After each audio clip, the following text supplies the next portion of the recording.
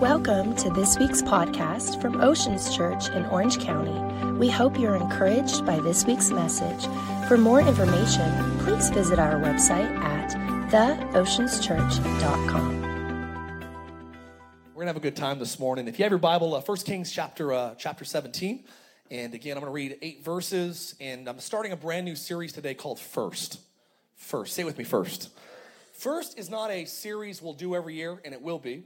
First will be a part of our identity as a community. You see, I believe you show me anyone on the earth that does significant things for God, I will show you somebody that knows the principle of putting God first. It's hard for God to be anything but first. He's not good at second, third, fourth, or fifth. God is really awesome, though, at being first. And so today we're going to start a series, which again, I really feel like this is more than just a message. This isn't really an announcement of the type of church that we will be. We are a church that will continue to push God first, to make him first in all the things that we do, all the things that we say. What are you into? I'm into what he's into. Come on, if I was at a restaurant with Jesus, I'm having what he's ordering. Come on. I want what he's after. And so I believe today, as we're starting this series, we're going to look at the next few weeks about first things in the Bible. First things in the Bible. If you're taking notes today, I want you to talk about, I'm going to write the title down, First. And I want you to write this title down, Collecting Sticks. Collecting Sticks. And we're going to have a good time today. If you believe it, go ahead and say it on credit. Amen. All right. Don't let the crowd fool you. We are a vibrant church. We are a responsive church. You're not going to scare me with a couple amens. Some people are like, why do they talk back to the guy? Like, it should be quiet, right? No, I think that society trains the church to shut up, but sporting events to get loud. And we're not going to be, a church that celebrates for strangers in uniforms, but not for a God that knows our name. And so we're a little bit more, fired up a little bit this morning. All right. Just want to explain why we do that. So, chapter 17, verse 8, it says this, then the word of the Lord. If you're tuning in online, welcome. If you're sharing on Facebook Live, you can share this right now. But welcome everybody. Can we welcome everyone watching online right now? Thousands of people this week. Welcome to Oceans Church. It says this. Chapter 17, verse 8 of 1 Kings, it says, then the word of the Lord came to Elijah, said, arise, I want you to go to Zarephath, and I want you, which belongs to Sidon, and dwell there. See, I have commanded a widow there to provide for you. So he arose and he went there, and when he came to the gate of the city, indeed, a widow was there gathering sticks. Say with me, gathering sticks. Gathering sticks. And when he called to her, he said, please bring me a little water in a cup that I may drink. And as she was going to get the water, he said again one more time, it's kind of like your wife when your wife tells you to get something for her, right? And you get everything and you're almost back to your comfortable couch and she's like, hey, there's one more thing. I need you to grab the keys out of the car. Where's the car? It's in Madagascar. Come on. One more thing. So it's kind of what happens here. And essentially he says, bring me a morsel of bread in your hand. She goes, as the Lord lives, I don't have any bread. I only have a handful of flour in a bin. I got a little jar of oil. And see, I'm gathering a couple sticks that I may go in, prepare it for myself and my son, that we may eat it. Here's where it gets morbid, and die. So it goes from a pretty normal story until she drops the D word. Come on. So we're going to eat this last meal and we're going to die.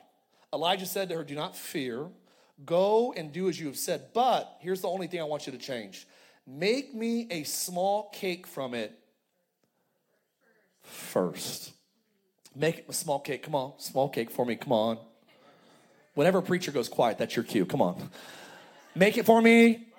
All right, there it is. First. And bring it to me. And afterwards, make some for yourself and for your son. This is what God's saying to Israel. The bin of flour shall not be used up, nor the jar of oil will ever run dry until the day that the Lord sends rain on the earth. This is during a really severe recession, depression, drought. And so she went away, did according to all that Elijah said to her.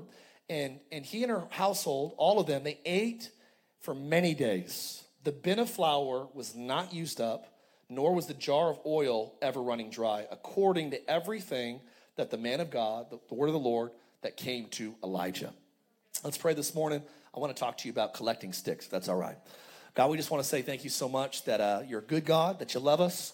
Contrary to some of us beliefs, some of our beliefs today, we thank you that you're not angry with us. I thank you that you're not looking for a reason to pick on us, to punish us. But I just thank you that 2,000 years ago, you found one eternal reason to love us forever. I thank you for what Jesus did on the cross. I thank you for what you're doing in Orange County. I thank you that, God, you're blessing the Los Angeles Lakers. I pray we'd have a phenomenal time together as a church. I pray you'd move powerfully, speak directly in Jesus' name. Everyone said amen. Amen, amen. I don't know what it is, man. I've always been kind of drawn to first thing. Like I've always been competitive. My wife and I don't know if you can relate to this. If you are married to a competitive person, it's usually nice when you're married to someone competitive if you're not. Problem when you're both competitive is you break out board games for the holidays. It gets hostile. Anybody relate to this? My wife's family is severely competitive, and we just don't like to lose. I'll be honest, I hate losing. I'm just not, it's a kind of a thing that I'm trying to work through right now. It's hard for me to learn new sports because I don't like not being good. Anybody relate to this? 3 of you. God bless those 3 people. You're awesome. I can tell.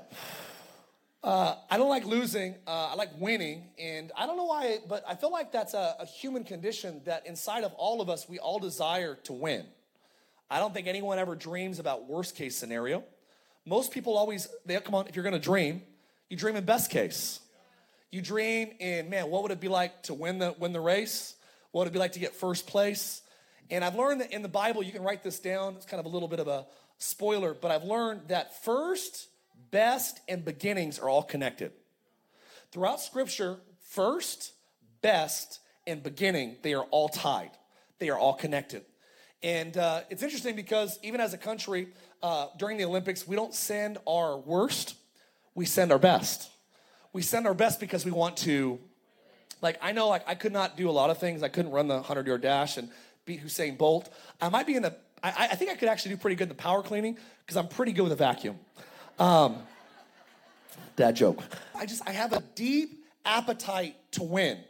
I believe that all of us, we have a desire for what's the best. We have a desire for best, and we have a desire for first place because we're made in the image of God. How do you know you're in the first? Because all of you, I know you go on Yelp. You go on, Trip Review. When you're going to eat sushi, come on. I don't want any sushi. I want to spend my $60 on the greatest sushi, in Orange County. If I'm going to go to a beach, I don't want to go to any beach today. I want to find the greatest beach that's reviewed. And I don't know why, but we are obsessed with going to the first and going to the best.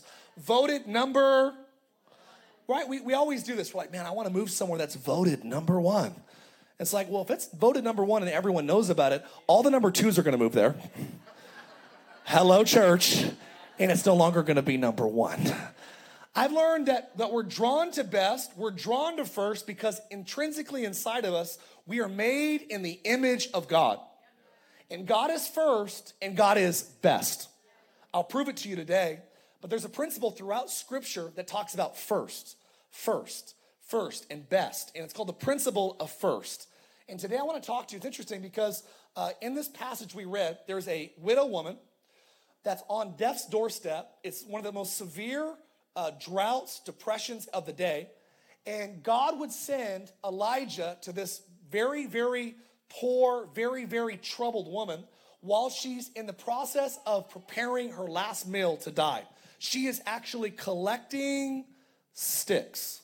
God started kind of putting me on this trail that I was studying this. But Numbers 15, there's a story about a guy who died because he was collecting sticks on the Sabbath, which was a no-no. And so he collected sticks and he was stoned to death. In Acts 28, the Apostle Paul was gathering sticks right before he was bit by a snake in a fire. And right before he was bit, he was collecting sticks. And right here in 1 Kings 17, there is a widow woman in again, a dire scenario who's gathering sticks, but responds differently to Paul and responds differently to the guy in Numbers 15 and isn't stoned, isn't stung, she's saved. And I believe that stick seasons, gathering sticks, is symbolic of stages and seasons of your life where things are getting ready to change dramatically. I believe this is the end of the year is always a stick gathering moment of time. It's a time that we respond to God. Are we going to do things the same way we did it last year? Are we going to keep on living our lives the way that we've always lived it? Are we going to keep giving God the same real estate that he's always owned? Or are we going to actually respond a different way? Are we going to try something, come on, say with me, new? We're going to try something new this year. To do the same thing and expect different results is insanity. And we're going to be a church that gets different things in 2020 because we're going to start collecting sticks and not responding by being stoned or stung, but we're going to respond by being saved. I believe this woman is saved because of the principle that Elijah reveals to her, that he says, look, I know you're on death's doorstep. I know you're in a challenging season. You're in a desperate moment that needs change. What do you do when your marriage needs to change? What do you do when your kids need change? What do you do when your finances are out of array, out of order? They need change. What do you do when your business needs change? I believe those are stick moments that are defining moments that we have to make up our minds right now to do what this woman did. And notice this, that Elijah has the audacity to tell her at her lowest moment, look, I know you have enough left just for you and your son, but I want it for me. Now, I always read this passage in Bible college and I thought, man, God, you couldn't have sent Elijah to like Orange County? You couldn't have sent him to somebody that had a little extra?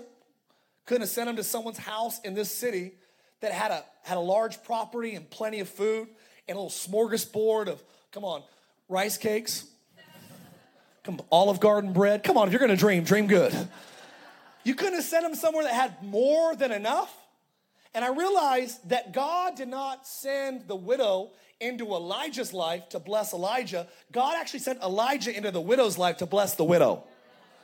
Why? Because when you're in desperate seasons that need change, you have to learn the principle that Elijah reveals in chapter 17. What does he say? You need change in your life? Here's what we got to do. Make one for me first. Here's what I've learned, that whenever something needs to change, you have to put God first in that area. Marriage is on empty. It's probably because God's 2, 3, 4, or 5. Your kids are falling apart. Well, we tell them to love God first, but you value sports and entertainment far above God. You never miss a basketball practice, a sporting event, a soccer camp. You never miss Star Wars when it comes out. Come on, the force is strong. I have spoken. Come on.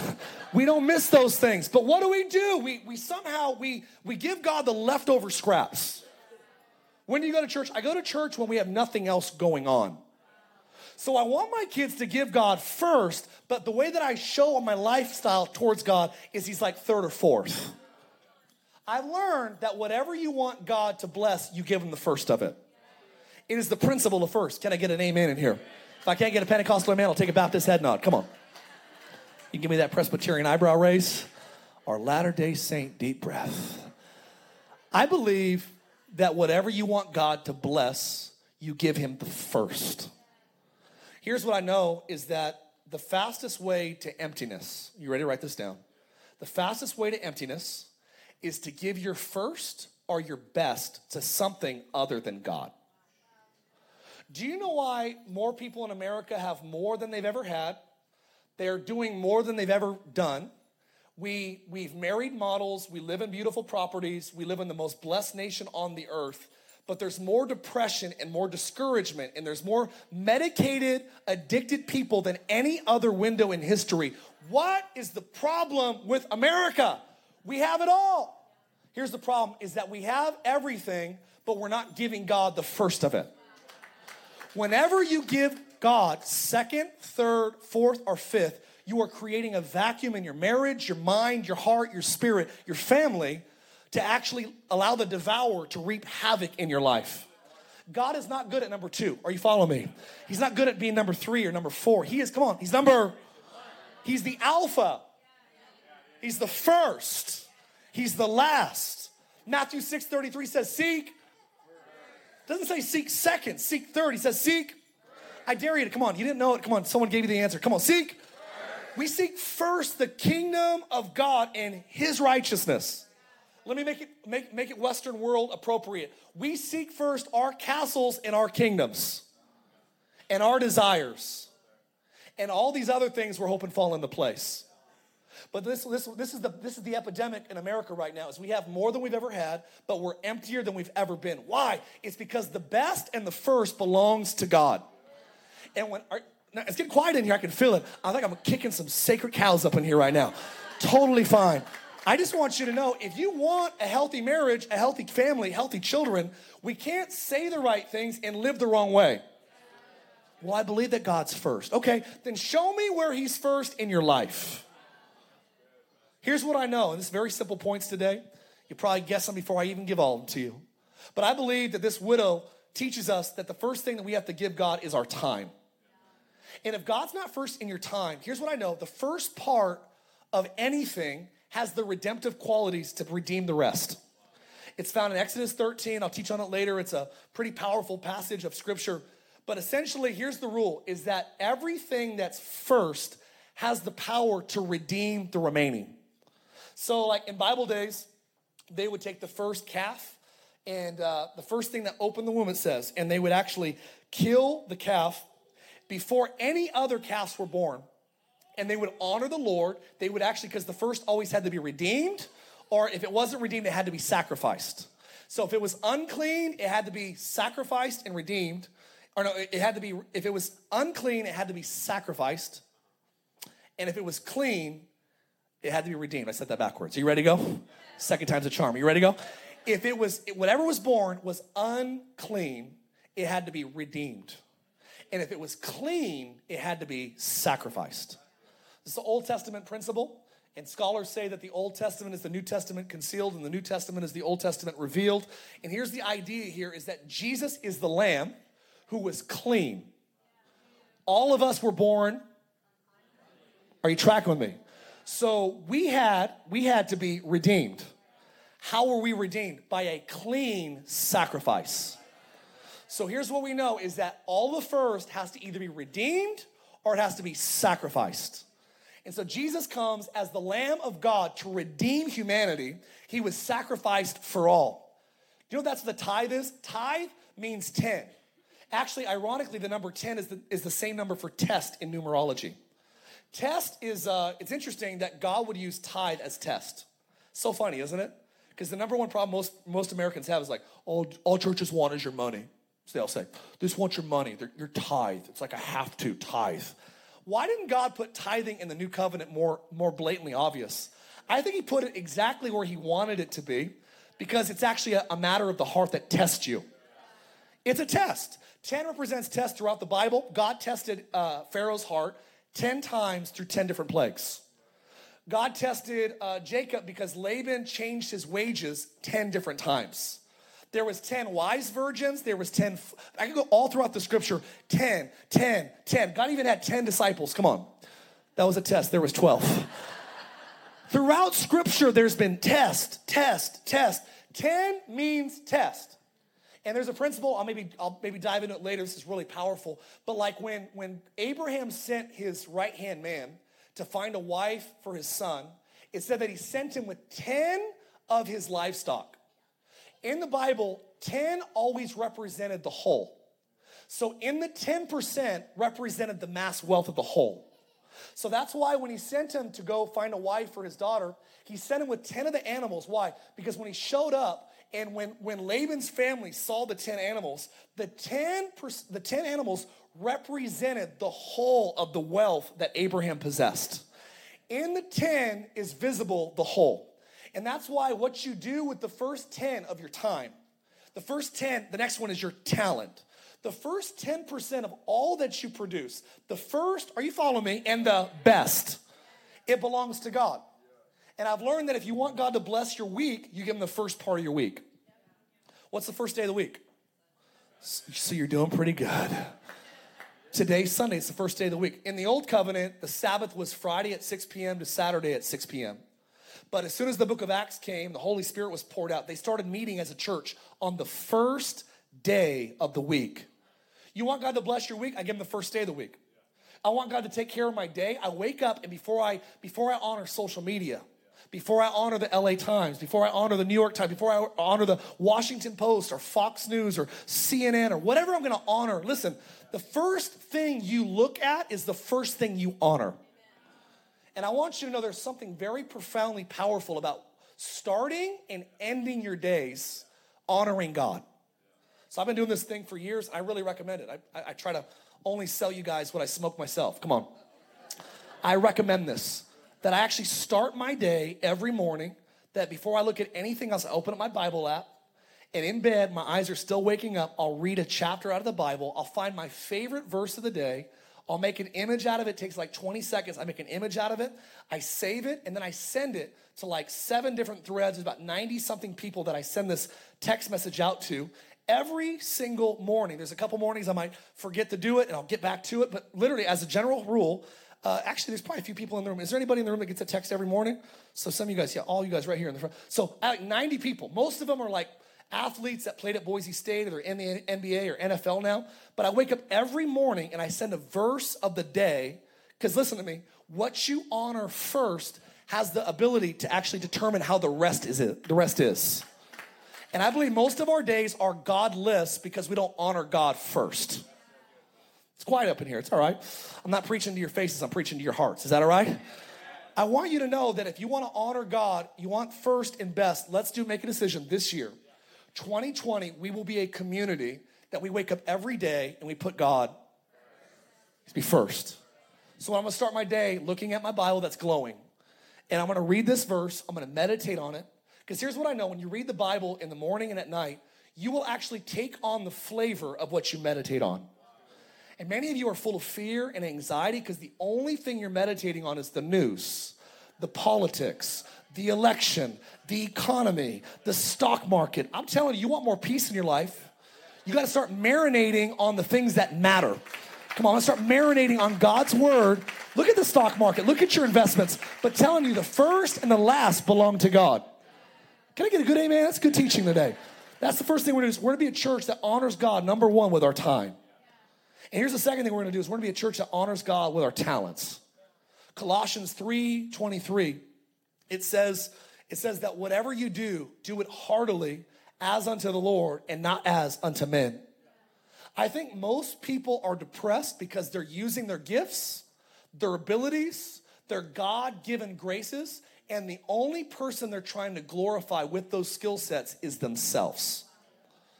Hear me very clearly.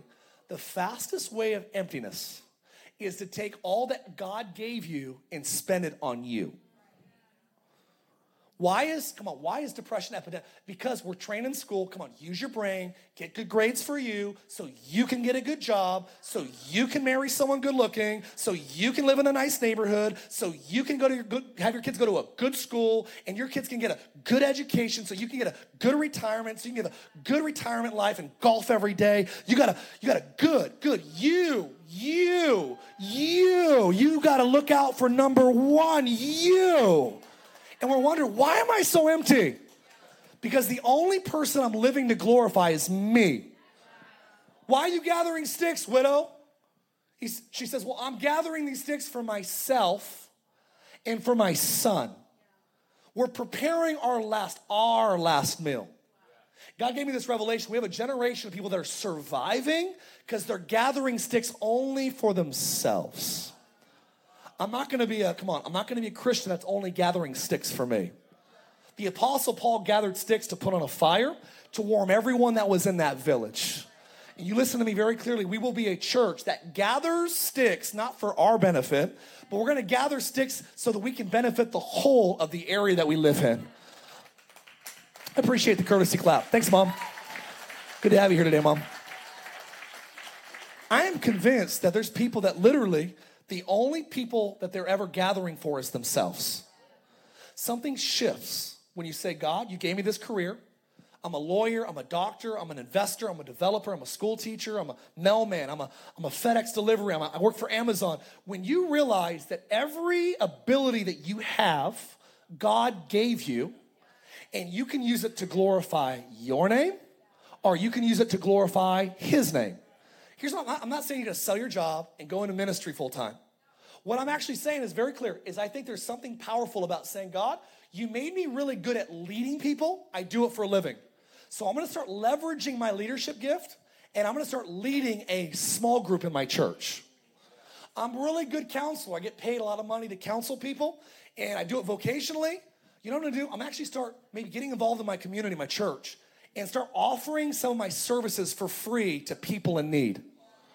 I have a friend that's a really, really high-powered lawyer in Los Angeles. He's like one of the most prominent lawyers for nonprofits in the world. And literally, he sits on the board of several churches and represents the Dream Center, all these different churches, and does all of their legal fee stuff for free. I actually talked to him and said, Mark, you ever need anything legally, you let me know. I'm like, dude, I can't afford you. He's like, no, I do this for this is my ministry to God's kingdom. It's so funny to me how we're like, man, I want to make as much money off of anyone that I can, including the church. I love the people, man. We built a building in Idaho. It's like probably 70,000 square foot facility. And we had carpenters in our church. Like, I own a concrete company. I'll do all the concrete work, no labor. I'm going to put God first with my craft, with my skill. Are you following me today? There was roofers that said, man, look, I'm going to give to this, but listen, all that I have, all of my company, we will leverage all that we do to build the house of God. You want fulfillment. This is what I've learned. Fulfillment and purpose is connected to using your gifts for God. And whenever the only person we're using our gifts for is ourselves, it always creates a vacuum of emptiness. Is there any honest people in the room that said, I've lived long enough to experience that? Who's ever had buyer's remorse? Man, I gotta buy that. I need that so bad. And you buy it and right away you're like, it was fun for like 3 months. Now I just want the money back. Why is it that spending your best on you leaves you empty? But spending your best on others, and particularly when you actually build the kingdom of God through serving other people, building your local church, it creates this joy in you that money can't reproduce. I see guys like Ken who work a full-time job, and every Sunday morning here at the crack of whatever time the crack is, here so early, setting things up, and there's a joy in him. He's like greeting people and smiling, and there's something about, it's like, dude, you would think if you have a busy work week that the last thing you'd want to do is volunteer more hours to serve at the church. Wouldn't you think that if you were to actually give more hours of service after a long week of work, that it would make you tireder? But it's the weirdest thing, because everything you give God has the power to multiply. It's weird that his kingdom's upside down, that when you need more energy, you start serving the church. And all of a sudden, you start having more energy. And it's weird how like you're lacking funds, and all of a sudden, you start putting God first in your finances, and all of a sudden, your money's stretching further. It's so weird how like you're like lacking joy, and all of a sudden you start giving encouragement to somebody else, and you start getting encouraged. Isn't it a funny thing how God set this thing up? Are you still with me today? So we're going to be a church that gathers sticks, not for ourselves, but for God by, come on, giving God our time. Number 2, giving God our talents. I would encourage you, find out what you're good at and ask God for a way to weaponize your skill set to build his kingdom. You ask him, God, how can you use my skill set? I'm really friendly. I could greet some people every Sunday morning. I am very hospitable. You let me know if there's any families in the church that are going through a trying season, and I will prepare meals for them. You show me what you're gifted at. And ask God, God, would you weaponize this talent that you've given me? Why? Because giving your talents to God first will bless the rest of them. This is good teaching today, man. Go ahead and teach, teacher. Preach, preacher. Amen. I amen myself. I just think so many people, they don't realize this. That's why I love people like Bodie and Lauren and people that have these music careers that are prolific. They're legit musicians. They're like on Spotify and iTunes. And God will, continue to bless their music careers, because there's something in their heart that says, look, I could work on staff at some mega church and make a lot of money and do my music still, but I know God called me to Oceans Church. And I would pass up being paid musicians to use my talent for God first.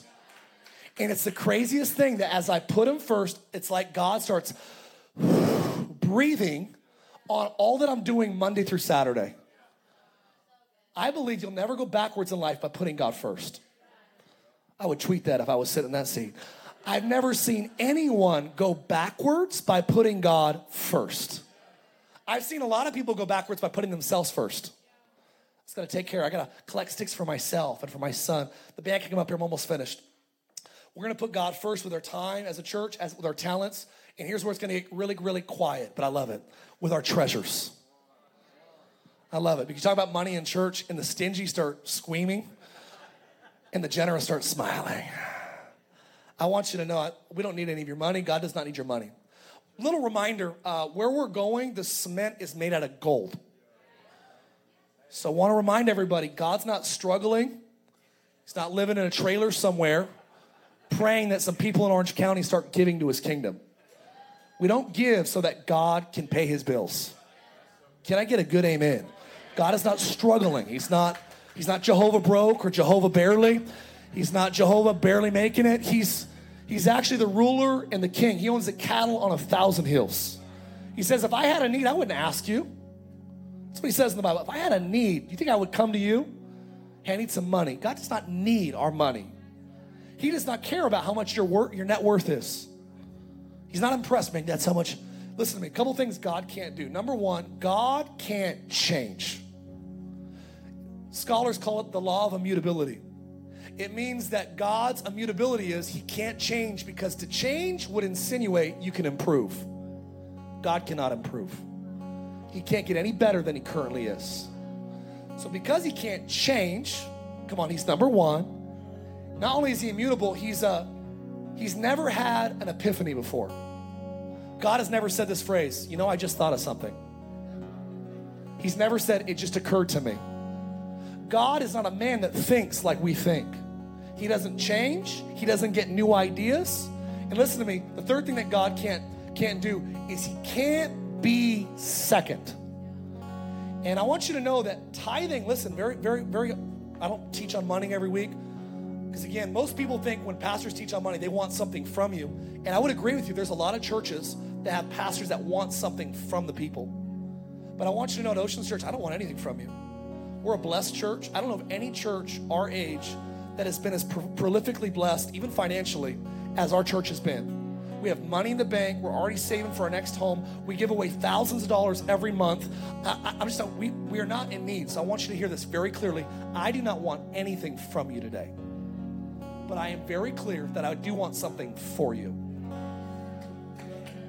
If I knew I want something for you today. If I knew the cure of cancer, but if I was to share the cure, I might offend some of you. I want you to know I'm still going to share it. Because I know that the thing that's killing you, I have the solution for. And I know some of you are like, Mark, I have money. I don't need more money.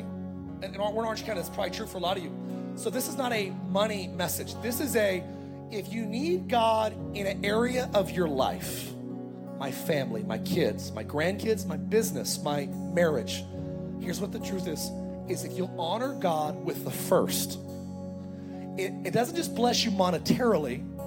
It says that this widow would go on to actually have her son die. And it's interesting to me that God would save her life, and then her son goes on to die, and Elijah has to come back and bring her son back from the dead. It's crazy that she would go on to need a miracle later that was not financial or monetary. She would need a miracle in her children. And some of you need to realize this today, that putting God first with your time, with your talents, and with your treasure is not just a monetary blessing from heaven. It's when the favor of God comes on your household. There's a lot of things in life that money, quite frankly, will never purchase. Kids that love God. Marriages that get healthier and deeper in love every year. And I want you to know, I'm going to fight. I'm fighting in Orange County. We're going to pastor a church that has, healthy marriages, that the divorce rate is non-existent in the future in our church. And we're going to be a church that have kids that serve God from the cradle to the grave. Half our church believes it. That's what we're here for. I'm telling you, I don't believe they have to sow wild oats. I don't think that the devil has anything to offer them that God doesn't. I believe that we have the greatest message on the earth. We have the greatest God on the planet. And listen, if we have the greatest God on the earth, why would we leave him for a season? My wife has the greatest story you can have. I discovered his goodness when I was a kid, and I never had a desire to leave it. People think that the greatest testimony is the guy that comes back from meth, or the guy that slept with 1 million people and came back to the Lord, or this ex-star in this industry. Listen, those are all powerful, but listen, the most powerful story you can have is that my mom and dad, they raised me in the house of God, and at a young age, I encountered his goodness. And he was so ridiculously good, I never had an appetite to leave his side. I'm going to fight. You better believe I'm waging war on divorce, on dysfunctional families, on addicted kids, on alcoholism, on drug abuse. You mark my words, Oceans Church and the Movement Church, God put us here to bring health to this region. You show me a city that's revived, I'll show you churches that are revived. Oceans Church, are you hearing me today, will be a community why does this happen? Because God's not just first with our time. He's not just first with our talents. We're going to be the church that's all in, even with my money. It always gets quiet right there. We should probably get going. Why do we trust God with everything except our money? Because the Bible says the fastest way for God to possess your heart is for him to possess your checkbook. It's funny, I always say this, but you only care about stocks that you're invested in. And I'll tell you, if you want God's heart, you want God to possess more of your heart, there's something about saying, God, like this is hard-earned money. I work, my time represents money. Because I work that's how much money I make an hour. So if you make $20 an hour, that $20 represents an hour of something you'll never get back. So when you honor God financially, here's what we know. Cain and Abel, and I'll close. Are you still with me today? Hear my heart. We don't need anything from you. But I do want something for you. Why is there perpetual struggling? There's scriptures, I'll talk about them later, but there's passages in the Bible that say when you don't honor God with your tithe, your pockets will always have holes in them. You can make $500,000, $1 million a year and still live paycheck to paycheck. Why? Because people that don't tithe always say the same thing. And people that do tithe, something in there. People that do tithe always say the same thing. People that tithe, whether you make a lot or a little, they always say this: we're so blessed. Any tithers in the room say, man, God's always taking care of us. Always had a roof over my head, always had food in my bank, God's taking care of us. He's faithful. But it's funny because people that don't tithe always say the same thing. I can't afford to tithe. I can't. I got to pay my bills. I got truck payment, car payment, bills, company bills. I just want you to know, you'll never be able to afford to do it until you do it. Because it's a test. Tithe, 10% test. You know what tithing is? It's not just 10%. Here's where we miss out on this. Tithing is not just 10%. It's actually the first 10%. So if you made $1,000 profit increase, it's not just giving God $100. Let's say you have $100 bills. Tithe is not just giving God $100. It's literally, what's the first what's the tithe of the $100 bills? There's 10. It's the first one. Which one's the first one? It's the first one that you spend. It's the first. Listen, the first part of your increase is what has the power to redeem the rest. And that's why I'm telling you, I'm not going to honor my power bill first. I'm not going to honor my mortgage first, because my mortgage company does not have the power to bless my life. My car company does not have the power to bless my life. My Uncle Wendell used to say this: if you can't afford to pay all your bills already, you're behind, start tithing. Because listen, if you're already behind, there's no power from any of these people.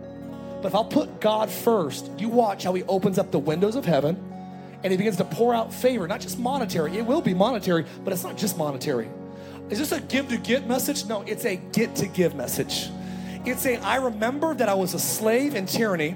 I remember the scars on my back from my dark living, my dark lifestyles. I remember being addicted to pornography and alcohol and smoking substances. And I remember living with anxiety, fear, and without hope in the world. But when I was 18 years old, God, with an outstretched arm and a mighty hand, he would pull me out of a dark lifestyle in a dark place and say, Mark, I know the plans that I have for you. I know the plans that I have for your future. They're good, not evil. I'm going to give you a future. I'm going to give you hope. You're going to marry a girl that's way better looking than you are. I'm a preacher. I got to tell the truth. This girl's going to love God more than you do. She's better than you are. You're going to have kids that are adorable, that will never know the pain that you grew up with. You're gonna have a vocation that's well beyond your experience and your education and even your intellect. And my goodness is gonna come all over your life. Why? Because he's a God that's rich in mercy. So when I give, remember Chloe? I don't give because I'm like, well, God, here's your 10%, here's your cut. I remember that everything I have in my life is from God. I think about where I should be today. Some of you would get really generous if you thought about where you would be without God. I should be in some psychiatric, I should be in some rehab center right now.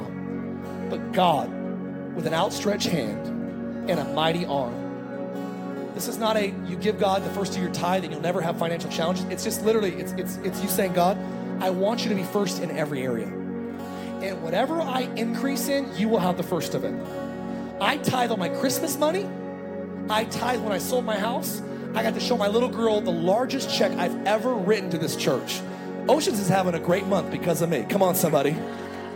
And I'm telling you, it was one of the greatest joys of my life to say, God, this is the increase of my house. You are getting the first. And before I honor anyone else, you're getting the honor. And I've learned this, that whatever you put him first in, he'll bless the rest. And here's where I'm going to be really audacious and do something you'll probably never hear again in church. I can't vow for other churches. I will say this, if you think I want your money, find a random church, find Movement Church, start tithing. So say yes to that.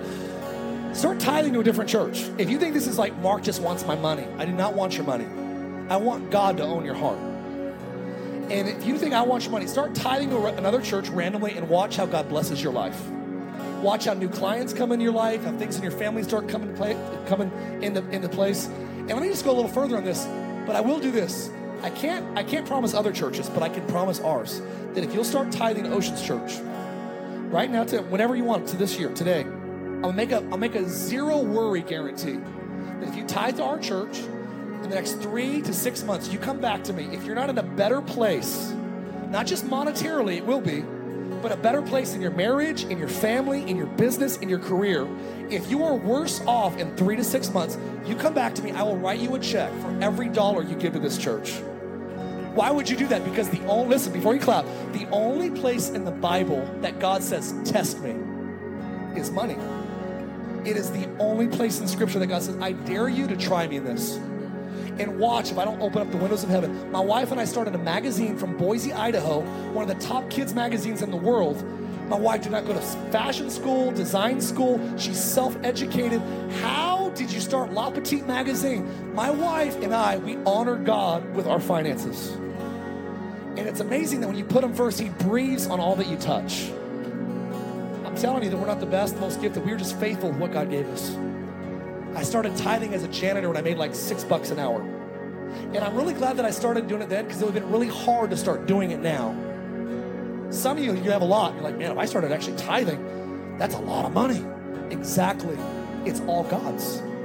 So please, you think I want your money, don't give today. And don't give ever. But I want something for you today. I promise you. What happens when we do this? Well, we change the world. Because you know what the average ratio is in churches today? 7% of people in churches tithe. In 1998, there was a study that $15 trillion came in through the body of Christ. 5.2 trillion was given to the kingdom of God. It's 1.8%. In America in 1998, $5.2 trillion was given to the body of Christ in America. So 1/3 of the body of Christ's wealth is in America. 1/3. 1.8%, there was like $90 billion given from the church. Listen, do you know what happens when the body of Christ, if our whole church tithed, you know what happened? We would have more than we need. We would never have to do car wash fundraisers for camp. We would never have to do bake sales for women's ministries. We would never have to do all these weird little fundraisers. And guess what else? We would always have all the needs, all the funds we need. We would take care of every widow, every orphan. We could take care of medical bills. There was a church just last week that wrote a check for $5.2 million to pay for the debts of people in California. You know what the world's looking for? The church to be the church. I promise you, one of the things that Oceans will be, it will be a generous church. And if generosity is not, you're like, I don't like generosity, then you probably need to find another church. Because we're not blessed to be greedy. I'm blessed to be generous. Seed of Abraham. Abraham, I will bless you so that you will be a blessing to many nations. This is strong. I kind of like strong sometimes. I think it's better to get smacked with the truth than kiss with a lie.